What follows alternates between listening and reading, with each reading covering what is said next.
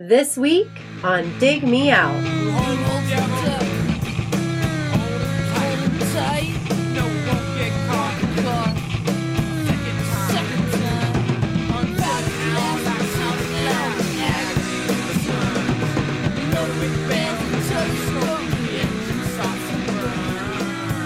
With your hosts, Jason Zia and Tim Minichi.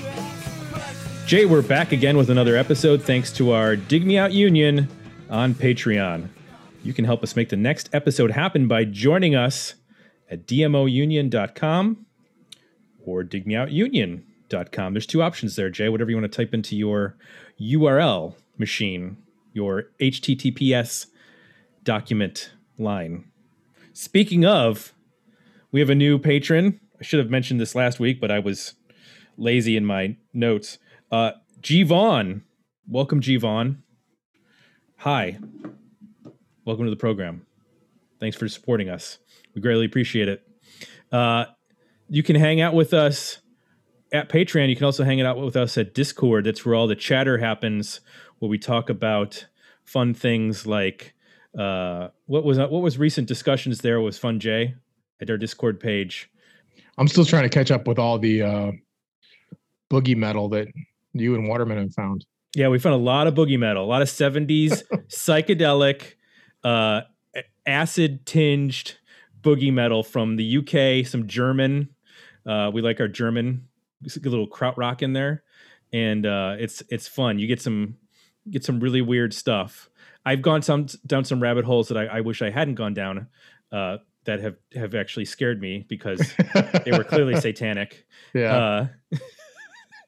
But there was some good album artwork I got out of it, at least. Speaking of satanic music, I was recently trying to turn everybody onto the Witch Skull album. Oh, were you? On Discord, yeah. Is that like Witch Taint? No. It's more of a skull. More of a skull than a taint? Okay. Well, this has gone in a terrible direction to start out. I was going to say, speaking of Patreon, we have one of our patrons here joining us for the first time, actually, from the West Coast, as they say. Rudy Stowell. I didn't ask beforehand, and I always slaughter everybody's name, so welcome to the club. Well, I feel like I'm part of the club because you've butchered my name, Tim, and that's one of my favorite parts of the show, to be honest with you. And that's why I'm a patron, is because I wanted to. Now I feel like I've arrived, so thank you very much. You have arrived. You've been initiated. I love your guys' show, and I'm happy to be part of it. Awesome. Well, thank you for suggesting a record that neither of Jay or I have done before or know really much about. I was familiar, and I'm going to let you get to introduce the record because I like to let the guests tell us the record that they picked, but I only knew the name. Like, I had never listened to this band. So, and I knew that they were well respected in the 90s from both an underground and then also signing to Virgin with a big deal. So why don't you, I'll stop speaking cryptically. Why don't you share with the audience the album you picked and why you picked it? Well, I picked Cats and Dogs by Royal Trucks, and I got into Royal Trucks from, and I'm going to talk like an old guy here because I am an old guy. I'm born in 1964, and there was a time, kids, that there wasn't this internet thing, and you had to get all your information from fanzines or Spin. Spin used to be very influential. And I remember there was an article on the label Drag City, and whoever the guy was that ran Drag City raved on and on about Royal Trucks. So this album was brand new at the time. I think it was in 93 when it came out, and I bought it and then did what research I could on it. Found out that Neil Haggerty, this Neil Haggerty and Jennifer Harima, and Neil was the guitarist in Pussy Galore, which was a indie garage rock band that anybody loved. I don't know that I ever heard anything by him, but everybody loved the name. And went into this Royal Trucks,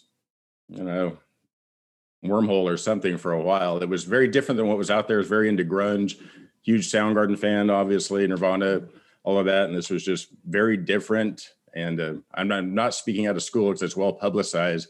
The two had their adventures in the worlds of heroin, and I think sometimes that bleeds through in some of the music. I could have really thrown you guys a curveball and suggested Twin Infinitives, which is the album that came out a few years before that, but it's pretty much unlistenable. Yeah, I sampled because I had known the name for a long time, but I couldn't tell you what they sounded like. So I had listened to this album a couple times, and I was like, well, I should probably sample the rest of the catalog because I need to get an idea of like, is this an evolution point for the band? Is this is this, you know, where does this fall? And I got to hear where this record lies, and yes, we would have had trouble with that record, to say the least. It is an interesting experiment for sure. I have it on CD, and I don't know that I've ever made it through the entire thing, and that's even under the influence of some Schedule Ones on occasion, and I still was not able to get completely through it. Jay, are you familiar with Royal Trucks? Have you listened to them before? I was like you. It's just a band that was always mentioned. I always get, when I think of them, I think of like John Spencer and like Boss Hogg and like a bunch of other bands that were sort of maybe Right. sound like them or not, but like are kind of in my memory clustered together into kind of a, you know, bluesy lo-fi kind of sound from the Right. from the movies. So I'm going to give you a little history on Royal Trucks, and actually I can connect this back to Columbus, which I always have fun whenever I can connect something back to Columbus. History of the band. So Royal Trucks formed in '87, as was mentioned. Neil Haggerty and Jennifer Harema. Is that how you say it? Harema. So Haggerty had been, as a teenager, from DC, he moved to New York to play with Pussy Galore, led by John Spencer. Interesting fact: before John played or had Pussy Galore, he was in a band in Columbus for one album by the Gibson Brothers, which is a lo-fi alt country band. Like, not, we're talking Uncle Tupelo or Sunvolt or Wilco. We're talking like traditional country, but with like fuzzed out guitars and like stand-up drums, like one snare drum. The Gibson Brothers were around for the entire 80s, but he only played on one record. They had a lot of lineup changes over the years. And then Don Howland, who was in that band, went on to form the Bass Holes, which is another sort of legendary lo-fi band that put out stuff on Sympathy for the Record label and in the Red Records and stuff like that. So anyway, after leaving, there's a note about when Haggerty was in Pussy Galore. He was the one that convinced the band to do a cassette track-by-track recording of the Rolling Stones' Exile on Main Street. I don't know, what was it with people obsessed with Exile on Main Street? Because, Liz Phair famously did Exile in Guyville.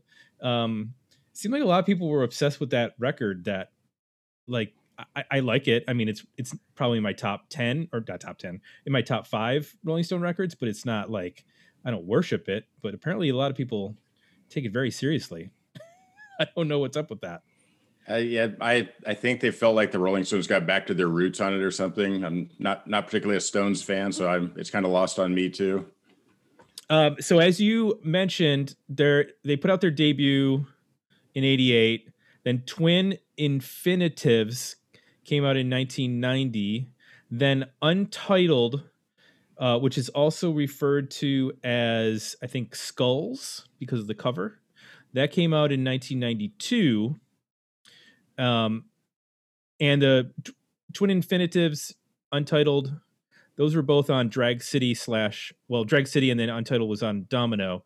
And then this record, Cats and Dogs, released in 1993, June of 93 to be exact, was released also on Drag City, Domino. They would sign then a $1 million deal with Virgin EMI to release 3 records, which they promptly turned into a recording studio of their own, which is always the smart thing to do. It's the smart move. You who else did that? Was it like the Blue Meanies, or there was like 5 or 6 bands that Rocket from the Crypt, and they took Alan a bunch Johannes, of money. remember? Alan Johannes. I mean, he's built a whole career on that.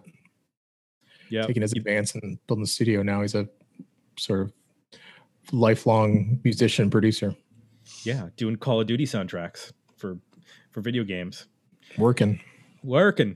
So they released Thank You on Virgin EMI in 1995, Sweet 16 in 1997. Then there was some contractual issues. Virgin was like, hey, give us a record. And they were like, yeah, we don't know about that. And they ended up releasing the next record, Accelerator, on Drag City Domino. Now, it's referred to as a trilogy of records by Neil Haggerty. Thank You is their 60s record. Sweet 16 is their 70s record, and Accelerator is their 80s record. And then in 1999, they released Veterans of Disorder on Drag City Domino. 2000, they released Pound for Pound on Drag City Domino. And then they released an album, or Drag City did in 2002, that they recorded in 1989 called Hand of Glory. And then they reunited. They were separated for a number of years. They went on to do separate bands. Haggerty in The Howling Hex. Harema in... Did I pronounce it? I'm never going to pronounce it. Harema. Rhymes with heroin. Rhymes with heroin. Harema. Exactly. That's how I remembered it when you said it. I was like, oh, that sounds like heroin. And she was in a band called RTX, but then they reformed to release White Stuff in 2019. There's also some compilation singles live unreleased came out in 1997 on Drag City. Platinum Tips and Ice Cream came out in 2017. Quantum Entanglement 2020 on Fat Possum Records, which is also re-released all the records that were on Drag City. I think the Virgin records have not been reissued. And then there are some singles and EPs and stuff like that. So let's go over to our Patreon comments. We'll release the poll information at the end of this, but let's see some comments here on this episode. Richard Waterman said, like a cross between Pavement and Sonic Youth, I am a fan of this album and its lo-fi, rugged indie charm, but prefer the follow-up major label effort. Thank you. There are more alternative rock. Hard rock and cleaner sounds on that one. Also, Veterans of Disorder 1999 were as accessible as they got. Worthy album. Willie Dillon, maybe it's because I'm not in a good mood, but I think it's just a bit too sloppy and lo-fi for me. Gavin said, so I like the general sound of Royal Trucks. I always thought it would be cooler if I was into them. But ultimately, without mincing words, they just fuck around too much to need a whole album. Feels unresolved. Gavin dropping an F-bomb. Take it to Discord. I didn't think they had that word in Australia. Yeah.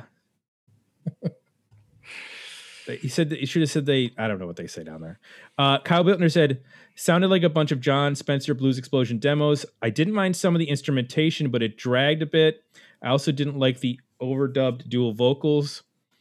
Darren Lehman, I can hear the influence Royal Truck has had on other indie rock artists, and they clearly make music without giving a fudge. See, now Darren Lehman knows to drop the fudge. Right.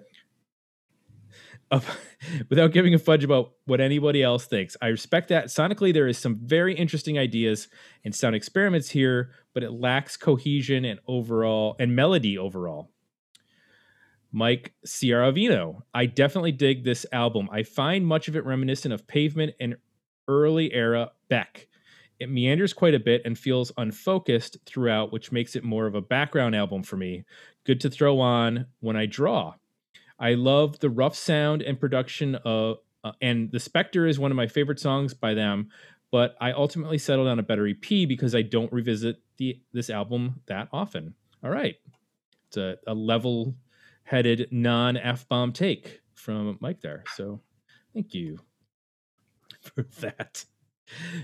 Jay, tell me one thing you liked about Cats and Dogs, not by Catherine Wheel, but by Royal Trucks. Well, you know what's interesting? As I listened to this more and more, I started to interpret it almost like a conversation between two people, like both in the way they sing, which I think a couple people mentioned. So there's often dual vocals. Sometimes they get close to a harmony, and sometimes they're just singing with different voices, the same things. And there's a level of accuracy there that varies. So sometimes they're like pretty dead on, and then other times they're obviously off with the phrasing. So it ends up being like this between that and then the way the guitars are done. So like you get some guitars that are like two riffs, but they're like alternating riffs, or you'll get like two like kind of guitar lines that are bouncing off back and forth of each other. So you get this like ping pong effect, especially in headphones, where it sounds like two people talking to each other through the whole record, both vocally and through the music, which is really pretty interesting. I ran into Jimmy out there. He's my personal demon slave.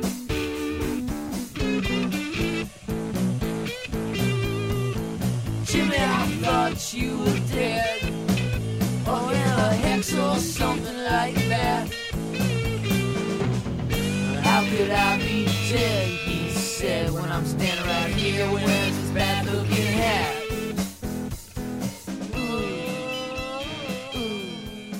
The aesthetic, you know, they tend to use is like this bluesy kind of, I guess, alternative tinged take on, you know, on rock, but it's also, you know, pretty lo-fi and like raw. You can tell they're not super precise. You know, they're almost has a 4-track quality to it in terms of like these are raw ideas, or that's the way it sort of feels. And not overly, you know, perfect, or even from a performance standpoint, like some of the drum stuff is like there'll be fills or tempo changes that are just like, wow, okay, like that is definitely live. But I think that adds to the idea that, you know, this is like, you can imagine like maybe two people who live together, you know, sort of like intertwining conversations and like, hey, this is an idea I'm working on, and it's like spontaneous and not overly thought, and just trying their best to capture that moment of inspiration, which to me, I think probably the most known example of that is like the biggest would be like the Rolling Stones. So at times when this works, I get this almost like these little brief moments of the spirit of that band and like how they put songs together, and like they sound like early demo versions, but like little pieces and parts of that.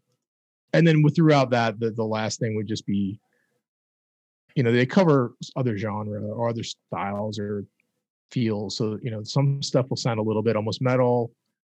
You'll get a little bit of like almost ZZ Top kind of like bluesy kind of riffs. And then you'll just get some like alternative rock. So like a song like, which one was it? Is it Up the Sleeve? I could definitely hear that as being a Smashing Pumpkins song. Like if you took that song idea and gave it to that band, like if they could play that and it would sound totally like one of their songs. On my borrowed door, something patched together, you know, they want some money for. At the investigation, where they keep the ice, I realized he was not in out, so I took myself some twice. At the end of the day, when I get back, I realize it's time to leave.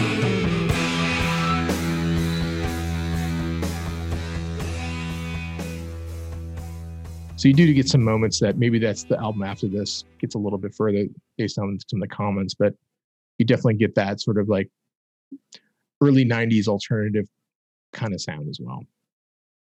So that's some of the stuff that stood out to me as being interesting. What about you, Tim?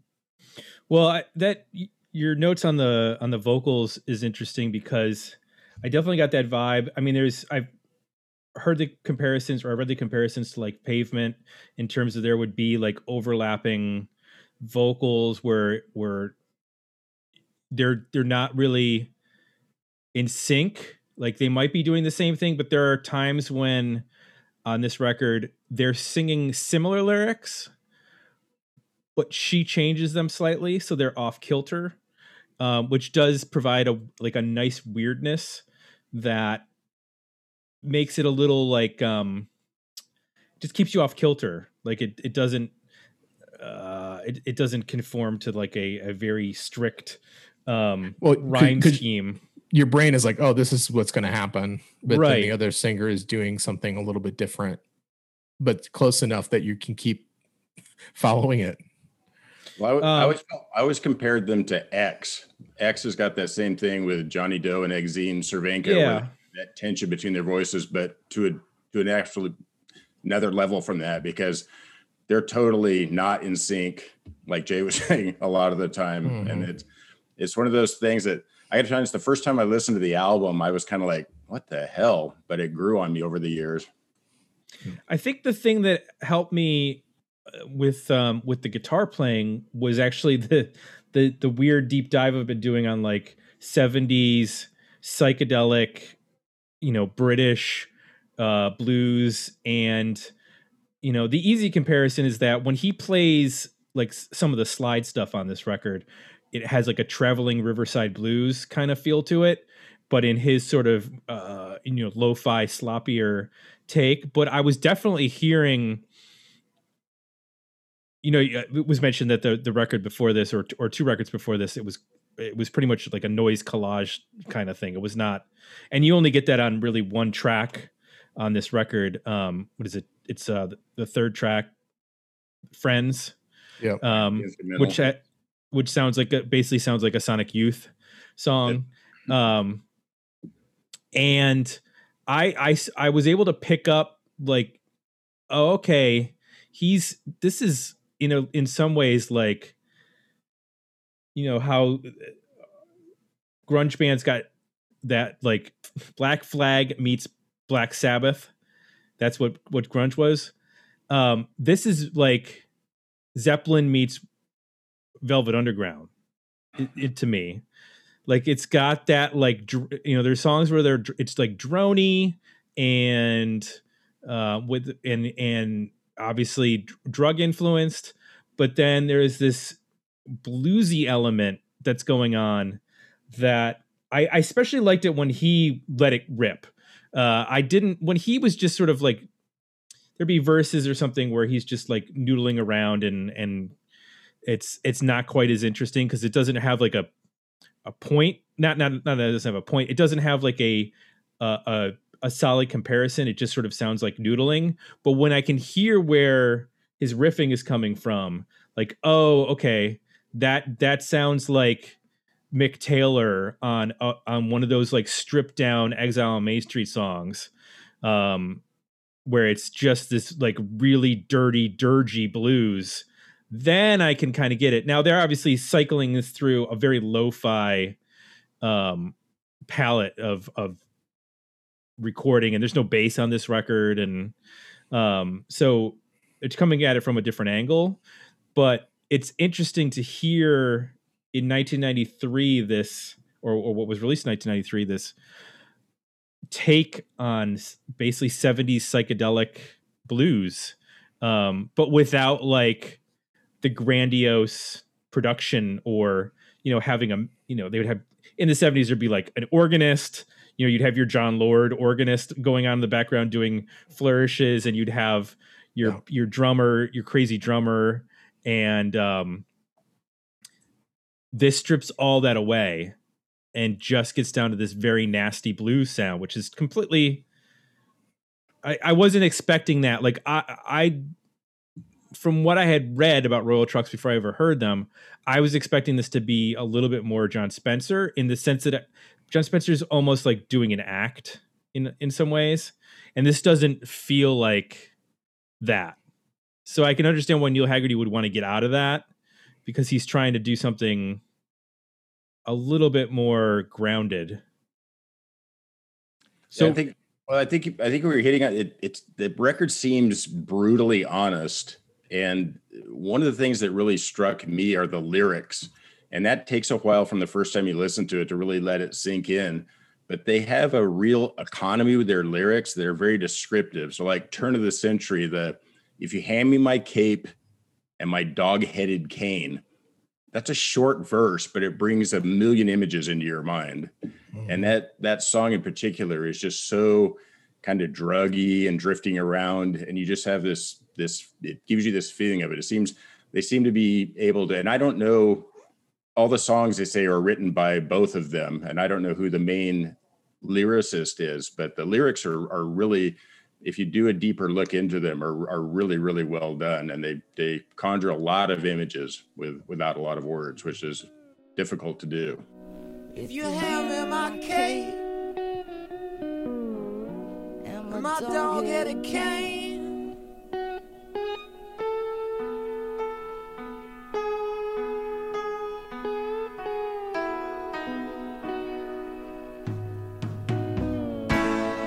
don't mind the rain, we gotta go downtown.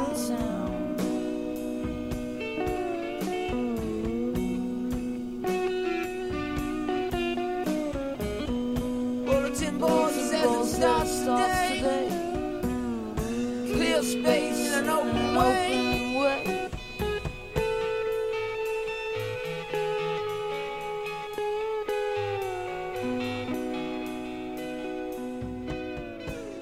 So what is the thing that works best for you that brings you back to listening to this record? What we just said, it's a very honest, very stripped down. It's one of the albums that I'll put on if people around it have never heard it, that they ask. There's a few bands like that. The Black Angels is another one. If I put on Black Angels, people will come up to you and go, what is that you're listening to? And if I put this on around people that haven't heard it before, they'll come and go, what is this? And they're not even sure what time it's from. It's like, oh, is this something from the early 90s? They think it might be something that I took off, that I downloaded off the internet that some kids are playing around or something. So there's something about it that comes through. There's some level of honesty, and just whatever makes great music comes through in it. I'm not going to say it's a great album. In fact, it's only an EP because there's one song on here that I can't tolerate. And we can talk about that later. Oh, I'm going to be curious to figure out which one that is. I think, and also I mentioned it briefly with the third track, Friends, but it was interesting to hear a band that clearly has a Sonic Youth influence, but strips away some of the BS that I don't like about Sonic Youth, which is there can be a real like indulgence in Sonic Youth stuff. And for the most part, I mean, there's a couple of long songs on here, but for the most part, these are like 2-minute, 3-minute long songs, which I wish Sonic Youth back in the late 80s was doing, because, I get why Daydream Nation and those albums are great, but man, they're long. Like it's sometimes just too much for me, which is why I gravitate towards the 90s stuff like Dirty and the records that are more concise, which people don't revere as much. Or I even like Rather Ripped, because it's just like, it's a bit more concise and song oriented. Whereas I can't take some of that stuff, and this sort of drills down to the basics with it. Yeah, you get peppered in a song like The Spectre, which is very concise, like song, right? It's like they're singing within the first 10 seconds, and you've got the sense of the melody, and it's like very traditional, like in that way. And then you kind of get these more explorations. So yeah, you get a break from the self-indulgence with, hey, here's an actual song. We're not going to overthink it. Right. Yeah, that actually, The Spectre that's probably my favorite song by Royal Trux. That and Junkie Nurse. I know you've probably heard Junkie Nurse. That's their other semi-hit. The other thing that's interesting about this album, I don't know that I've ever heard any of these songs on college radio or on Sirius or anything like that. I don't believe I ever have. Yeah, I would imagine like a specialty show might do it, but awesome. I don't think that like Sirius, in terms of playing 90s alternative, would ever touch this. It's just, well, first of all, there's no bass. That would probably turn them off. I mean, what's funny is that there's a song here or there, because there's two guitar players. I didn't mention it in in the history, but this is actually a 5-piece for this band. Neil and Jennifer are covering vocals and guitar. Mike Kaiser is playing guitar along with Neil. Ian Willers plays drums, and then Brian Smith adds some of the percussion that you hear on some of the tracks. So there's no bass, but every once in a while, I don't know if it's Neil or Mike, but one of the guitars plays a really low note or a chord, and it almost sounds like a fuzzed out bass. And it made me go, oh, I wish this had, like, in the way that like Steve McDonald put down bass for White Blood Cells or for the White Stripes. It almost makes me wish that somebody would play bass on this record, because I'm like, I bet there'd be some good bass riffs to go on this. So Jay, what does not work for you on this album? Well, I think you're hitting one of the things there with the bass. Like when on Hot and Cold Skulls, at the end of that song, all of a sudden they bring in like a synth bass or a keyboard of some kind, and you immediately hear it. Like you're like underneath there, like, ooh, like there's some sub frequency here. This is interesting. Okay, so those that, and like you mentioned, there's some guitar parts that are definitely like lower register that get near bass, which just makes me just want bass. Right. And I just think that in a little bit more, I think the drumming, I'm a little like confused what they're trying to do with the drums on this record. So some of the songs, like The Spectre, just has like percussion in it. It works great. And then other songs where they bring in the drums in, there's parts that work great, and there's other parts where they're kind of not the point. So I would prefer like some pretty clear point of view on like, what are we going to do with drums? Like, do we really need them or not? And if we're going to have them, let's like, figure out what role they play in the song. There's some songs where it's clear, and there's other songs where you're like, the drums are so distant and so lo-fi, they don't even really need to be here. So I can't help but imagine,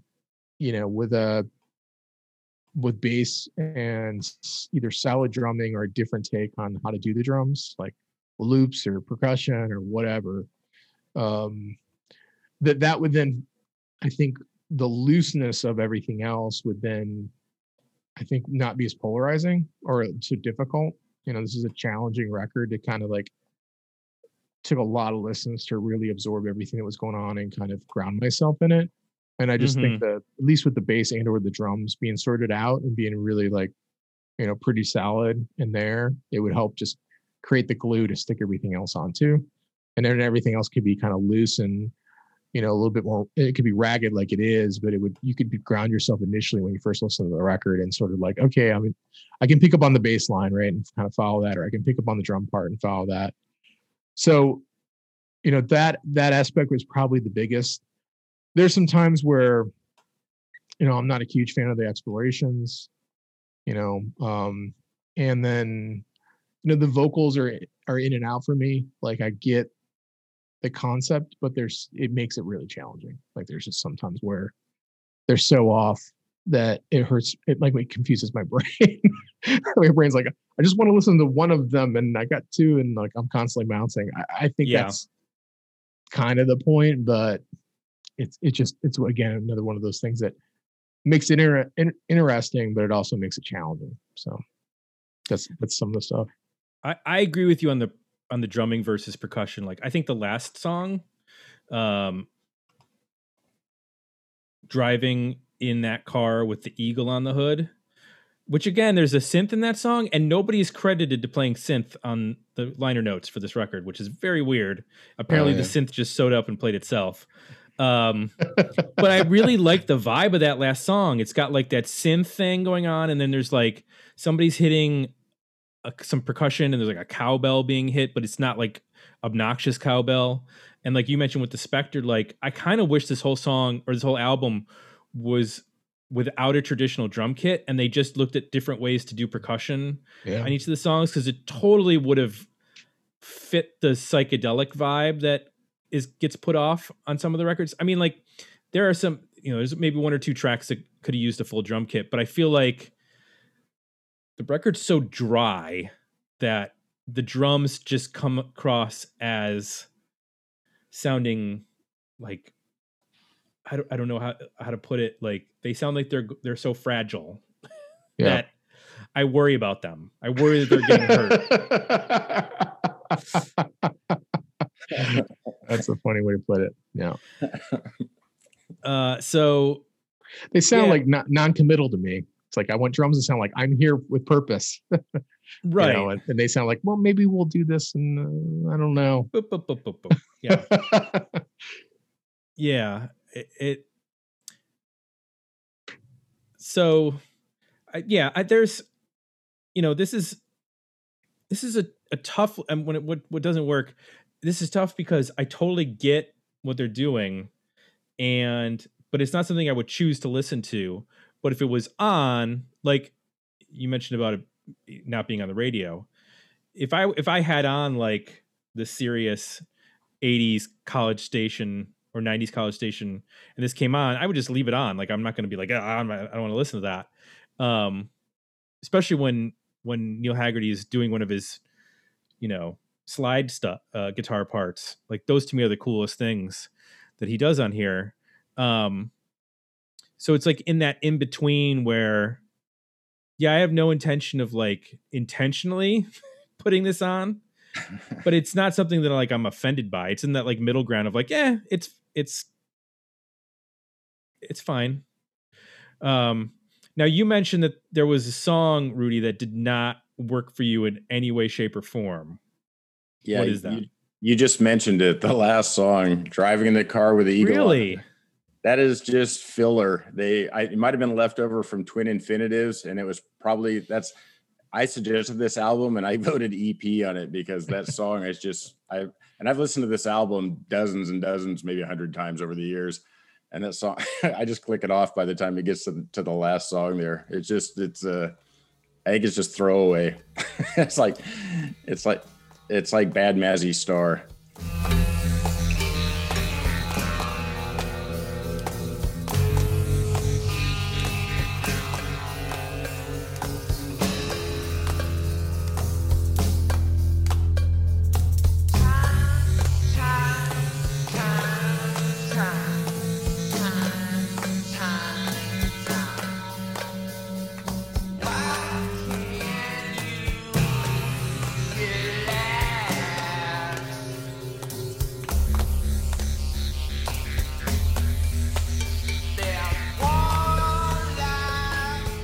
Certainly sounds drug induced.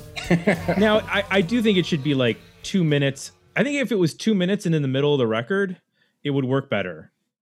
Well, I think I did use the word honesty before. That song to me just feels like we got to round this album out. Let's do something really quick. I mean, at one part, Neil's going, "Driving in that car, baby." Like he's about ready to nod off. Yeah. What else? So you're rating it as an EP. So that's, there's a couple other tunes there. What doesn't work for you? I actually like all the songs except for "Driving in the Car with Eagle on the Hood," and it's okay. It's one of those, I don't know how to sex up, and like you're saying, most of the songs are 2 or 3 minutes.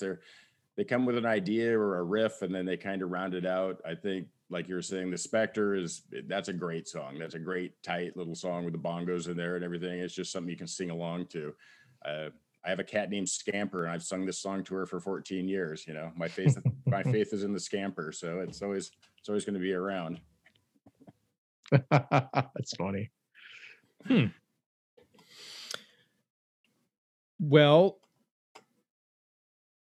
we sometimes mention this. I think this would be a good record to talk about it. 1993. I was just starting out in my college radio station then, so I can't confirm or deny whether this was getting played. I got to imagine CMJ was on this. Yeah. I mean, this was a band that had some like cultural underground pull, both with the connection to Pussy Galore, and then Drag City was kind of a really well respected indie label, putting out stuff by like Smog and some other bands that are all college radio favorites of, in the 90s and 2000s. So I didn't check CMJ, but I got to imagine they at least wrote an article up when this came out, and radio programmers, at least some more adventurous ones. Like I know our station probably, I'm guessing it wasn't playing it on the rotation, but maybe one of our specialty like late night shows, because there would be people that did like metal, but it was like not Pantera. It was like the really, really heavy, like Scandinavian, death metal, black metal that was going on, like those kind of. So there was probably somebody who was doing like a lo-fi show, and doing stuff that was more in the vein of this that would have covered this. But I can't. There's no place for this in mainstream radio in 1993. I can't imagine it, Jay. No, apparently Virgin thought there was. Well, don't you think that was part of the Nirvana? They were signing everybody that sounded anything alternative at all. I mean, that was the whole. We were, I hate to be that guy that says we're into these guys before anybody, but I mean, my friends and I, we went and saw Soundgarden in February of 1990 at the Country Club in Reseda. I mean, it was so exciting what was going on. And then when it became mainstream, again, you hate to be that guy that said, now they went mainstream, but it got ridiculous there. They were just signing anybody and everybody. And they've always been a critical darling, but I think if they would have had a little more breakthrough success, they probably wouldn't have been as much. I think because they were so cryptic and hard to get along with. I mean, the album cover for Sweet 16, if you haven't seen it, don't try to drink your coffee and look at that album cover. It's, I mean, they try to be offensive in a lot of their stuff that they do. Well, now I'm going to go look for it. You got, the album cover Sweet 16. In fact, I think at one point. Oh, okay. Yeah, I think Virgin actually paid them to go away at one point. I think you're right. What's more punk rock than that? I mean, come on. That's. we gave you $1 million to make 3 records. We're happy with 2. Just go away. Go away. I think that's essentially what happened. And if you've ever listened to any interviews, so Jenny Eliscu interviewed Jennifer Harima in the last couple of years on her podcast, and she's fascinating to listen to. She's all over the board, probably a lot like listening to the album is a lot like what listening to the interviewer with. It's kind of all over the place, and they're kind of like an American Sid and Nancy in some ways. Mm. Well, and talk about them being underground, but she was a model. Yes. In the 90s. Like they were in that weird flux period where like people who were completely unknown to mainstream the mainstream world were sort of like plucked out by certain taste making companies and given a very broad audience. So like she's modeling for Calvin Klein, but then also doing this music, which is so below the radar for anybody who would be wearing Calvin Klein. That I wonder if there was any, crossover there. Now, what's interesting, our last episode was on Neil Young in the 90s, and we mentioned that Neil Young spent most of his career up until the 90s recording with David Briggs. They recorded their next record after this with David Briggs. And it was one of the last things he recorded before he passed away. I think within the next year or two. So they clearly had, recording with David Briggs, that makes me think of like, oh, okay. Like again, inserting that like 70s psychedelic classic rock sound into it. And I know that record, is it Thank You that he did? I think so. Yeah, yep. That one came out in 95. Again, that's I have read it, and based on my sampling of the records on Spotify, this is, and correct me if I'm wrong, this is kind of a transition record between what they were before and what they were becoming on the next couple of records for Virgin, which was they were a atonal sort of just noise rock without any sort of structure type of thing. And then this record sort of starts to leave that behind. There's still some elements of that in there, but there's much more this is actually song based, whereas on the next record, they start to fully embrace like songs from a traditional standpoint. Yeah, and the next 3 records is what Neil Haggerty said was his trilogy, like you mentioned before. So Right. that I never totally got my head around that, but it's one of the attractions to this band. They're very enigmatic. Neil Haggerty definitely is a great guitar player. I mean, the guy puts out some great riffs and licks. I know you guys are both musicians. I'm not a musician, so I might hear it a little bit differently. I just know what I like the sound of, and it's something that's to me, it holds up. But again, that's to an untrained ear. I'm just an old punk rocker. This is all subjective. Right. I mean, it's all based on taste. It's not really, I mean, I can hear what he's doing and I'm like, sometimes I'm like, okay. And then when he riffs off some very bluesy slide part, I'm like, oh, that's complicated. Like that's not a beginner with a Coke bottle. That's somebody who's listened to some records and like knows how to string together some notes. So it's not as cut and dry with regards to the playing.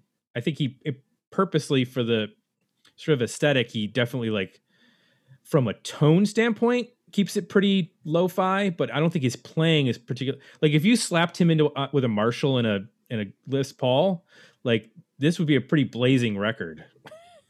But that's obviously not what he wanted to put across. So it gives it a different sound. No, definitely not. And then say if you guys, if this is the first time you've heard it, bear with me, listen to it a couple more times and let the lyrics sink in. There's something about the lyrics on this there's something special about it. And again, it's hard to describe, but they definitely paint a picture in your mind. It's, I know that I'm trying to remember the name of the song where they say, I ran into Jimmy out there. He's my personal demon slave. Jimmy, I thought you were dead or in a hex or something like that. He said, how could I be dead when I'm standing right here wearing this bad looking hat? I mean, it just paints this whole picture. Yeah. I mean, I think she's talking about being in a driveway and stuff. And you just see this picture of somebody on the driveway, probably in a drug haze and coming across somebody you thought was dead or in a hex or something like that. It's really, really descriptive. Mm-hmm. I'm not a musician, but I'm a writer. So. Well, I think as a musician, I connected them to being an influence on what was to come. I mean, I can hear the White Stripes in this totally. Oh, yeah. You know what I mean? I can hear the Kills in this, especially with the vocals. Pavement was a more of a contemporary. They weren't influenced, although there's a song written. Stephen Malkmus wrote a song about Royal Trucks on one of his records. Just the number of great musicians that have listed them as an influence is very interesting. I know that Cobain was obsessed with them at one time, and you guys, you mentioned Pavement. Have you guys covered Pavement? I think I've listened to all the back episodes. Have we ever done a Pavement album on here? No, nobody's ever gotten them through the polls. Slanted and Enchanted would be a great one. In fact, I think Slanted and Enchanted got voted ahead of Nevermind and Spin. I think you're right. I think at one point, all those magazines and websites have recalibrated over the years to move Nevermind up front. They have. So let's talk about overall ratings for this record, which will include our poll from Patreon. The votes. Well, I won't go that. We'll start. Jay, worthy album, better EP, or decent single? Where do you land? I land at an EP. I like half of the song Teeth. When it gets heavier, it starts to lose me. The Spectre, Skywood, Greenback Mantra, Up the Sleeve, Hot and Cold Skulls, and Let's Get Lost. So I don't know, what do I got there? 6? 5 or 6 song EP. And I think the other stuff is either like instrumentals or too trippy. Like driving in that car is just too weird for me. Aw. I'm sorry. Friends is just backwards noise. There's a couple other songs in there seem like a little less formed. Turn of the Century is kind of interesting when they bring the piano in, but it also makes me wish it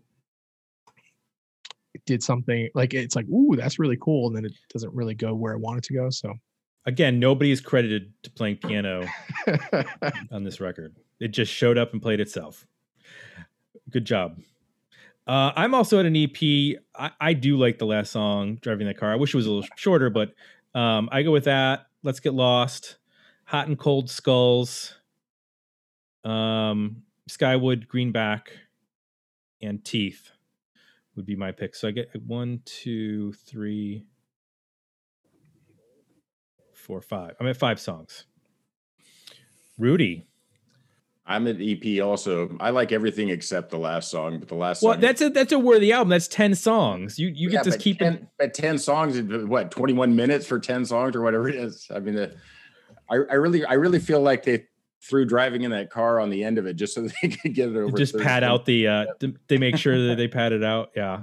Yeah, they had a contractually obligated to be more than 30 minutes for the album or something. Well, we are in sync with our audience over at Patreon. They 63-38 voted Better EP over Worthy Album. I think EPs are vastly underappreciated. I've been for our box newsletter. I've done a bunch of EP reviews, and I find them much more satisfying when I can just get like 5 or 6 really good songs. So if Daydream Nation would have been an EP, it would have been outstanding. There you go. Well, and Bob Pollard just put out he has a new band called Cub Scout Bowling Pins. It's an EP. It's 6 songs. Those 6 songs are 12 minutes. So it actually fits on a 7-inch record. You can fit 3 songs per side. And honestly, I don't need any more from Bob. Yeah. I don't need the triple albums 3 albums per year. Just give me 6 songs, 12 minutes. Boom. And albums were the most prominent form because of the cost of the media. Right. It was like, well, like the economics of it made sense. Like, oh, we got to put enough music on here to warrant a full album because people will pay that much for a full album and APs don't sell. Well, all that's gone now. So just make a concise, strong statement. And right. Yeah, I think that the time for EPs is now for sure. I'm with you. Jason, you're 100% right, Jason. The people need to remember back at the time that this came out, it was a completely different world. And this being able to consume media like we do now is a radical change. I remember when the CDs first came out and they were trying to get a premium price for the CDs. So they would throw extra tracks on them or ghost tracks or things, all these things to try to encourage you to spend the money. And I don't know, I'm a little bit older than you guys, but you still remember going down to the record store and buying CDs, and you had to budget because it was expensive to buy a CD. Oh yeah. You just download whatever you want. Yeah, it was a major choice for new releases sometimes. I mowed lawns for a week. I got $20 here. What am I going to spend it on? I got one CD to pick. It better be good. That's a radical change because if you really think about it, I know we take it for granted after a while, and then the stuff that they would, how they would sell an entire CD based off of one good song. You'd buy the CD and everything else on it was nothing like the one song you liked. Yeah. I mean, that's stuff that these kids today will never understand. I was just thinking about it. The CD, because of its width and its size, it's what's like 77 minutes. That's what you can fit onto a CD. Why didn't they just make them smaller? Well, they used to have the mini CDs, the single CDs. Tried. Yeah. For a minute. Like they could have made the Discman smaller. Everything could have just been smaller. And you could have shrunk the albums down to everybody had to make an EP rather than an album. I should have been in those meetings when they were deciding that. You'd be Steve Jobs now. I would be. There you go. It was probably made on some decision like, okay, what's the biggest selling record of all time? Like Eagles' greatest hits. Can you fit that on a CD? Yes or no? That will determine the length of the CD. I didn't think about that. What's the wall? Yeah, I'm sure it was like one of those points of reference of like, okay, well, how long is it going to be? Yeah. Well, how long is the wall? Of course, the Eagles screw it up. You guys probably aren't old enough to remember 8-tracks. That was listening enjoyment there when it My first car had an 8-track. Did it? No. Yeah. That was great when it would cut out right in the middle of Whole Lot of Love and then chunk go to the next track right at the best part. Yeah, that was so there's some technology to be nostalgic over. That is not one to be like, well, those were the days. Yeah, exactly. The reason I chose this album, I was going to do Belly's Star album, which is one of my favorite albums ever. But I thought I wanted to do something a little bit more offbeat. So, and I'm glad I picked one that you guys had never listened to before. And this is a band that we needed to talk about. So, yeah, because it's an interesting aspect of the 90s that we haven't really covered. Yep. So, thank you. Yeah, it was great to be on with you guys. I want to remind our listeners, both new and veteran, that if you want to support the podcast, you can go to dmounion.com or digmeoutunion.com and join the Dig Me Out Union. It's there that we put up polls for the albums we're going to review, and we put up polls for albums that are suggested at digmeoutpodcast.com. You go to suggest an album, you drop the name of an album along with a little reason why you want to suggest it, and then it goes into our calculating machine that spits out 9 albums once a month, and everybody votes on those, and then we do an episode. And if you join us at one of the higher tiers, you can suggest a record and come on, or pick one of our roundtables, our exclusive 80s episodes, which, speaking of EPs, I think there might be an EP winning our current 80s poll. I haven't checked recently, but it was an EP. We had EPs come up recently, both in our 80s and 90s episodes, so our polls. So we're going to just have to do a whole separate podcast of 10-minute long episodes covering EPs so that we can cover all those. The EP is still winning. 2 days left. Yep. There you go. Scratch Acid, Berserker EP. Yeah. Also want to mention the Box newsletter, which at the top of the show brought up that we've been reviewing some EPs there. We'll get to some records as well. But if you'd like to join us at Patreon, you can listen to it that way. You can also subscribe to the Box newsletter. Each week, we send out reviews, a couple of 1-minute reviews of new records from the 80s and 90s, or TV shows or movies or books delivered to your doorstep each week via the interwebs. And then lastly, Apple Podcasts is where you go if you like the show and you want to leave us some positive feedback. That's it. For Jay, I'm Tim. We're out, and we'll be back next week with another episode of Dig Me Out. It's a surgeon and an atomic guide.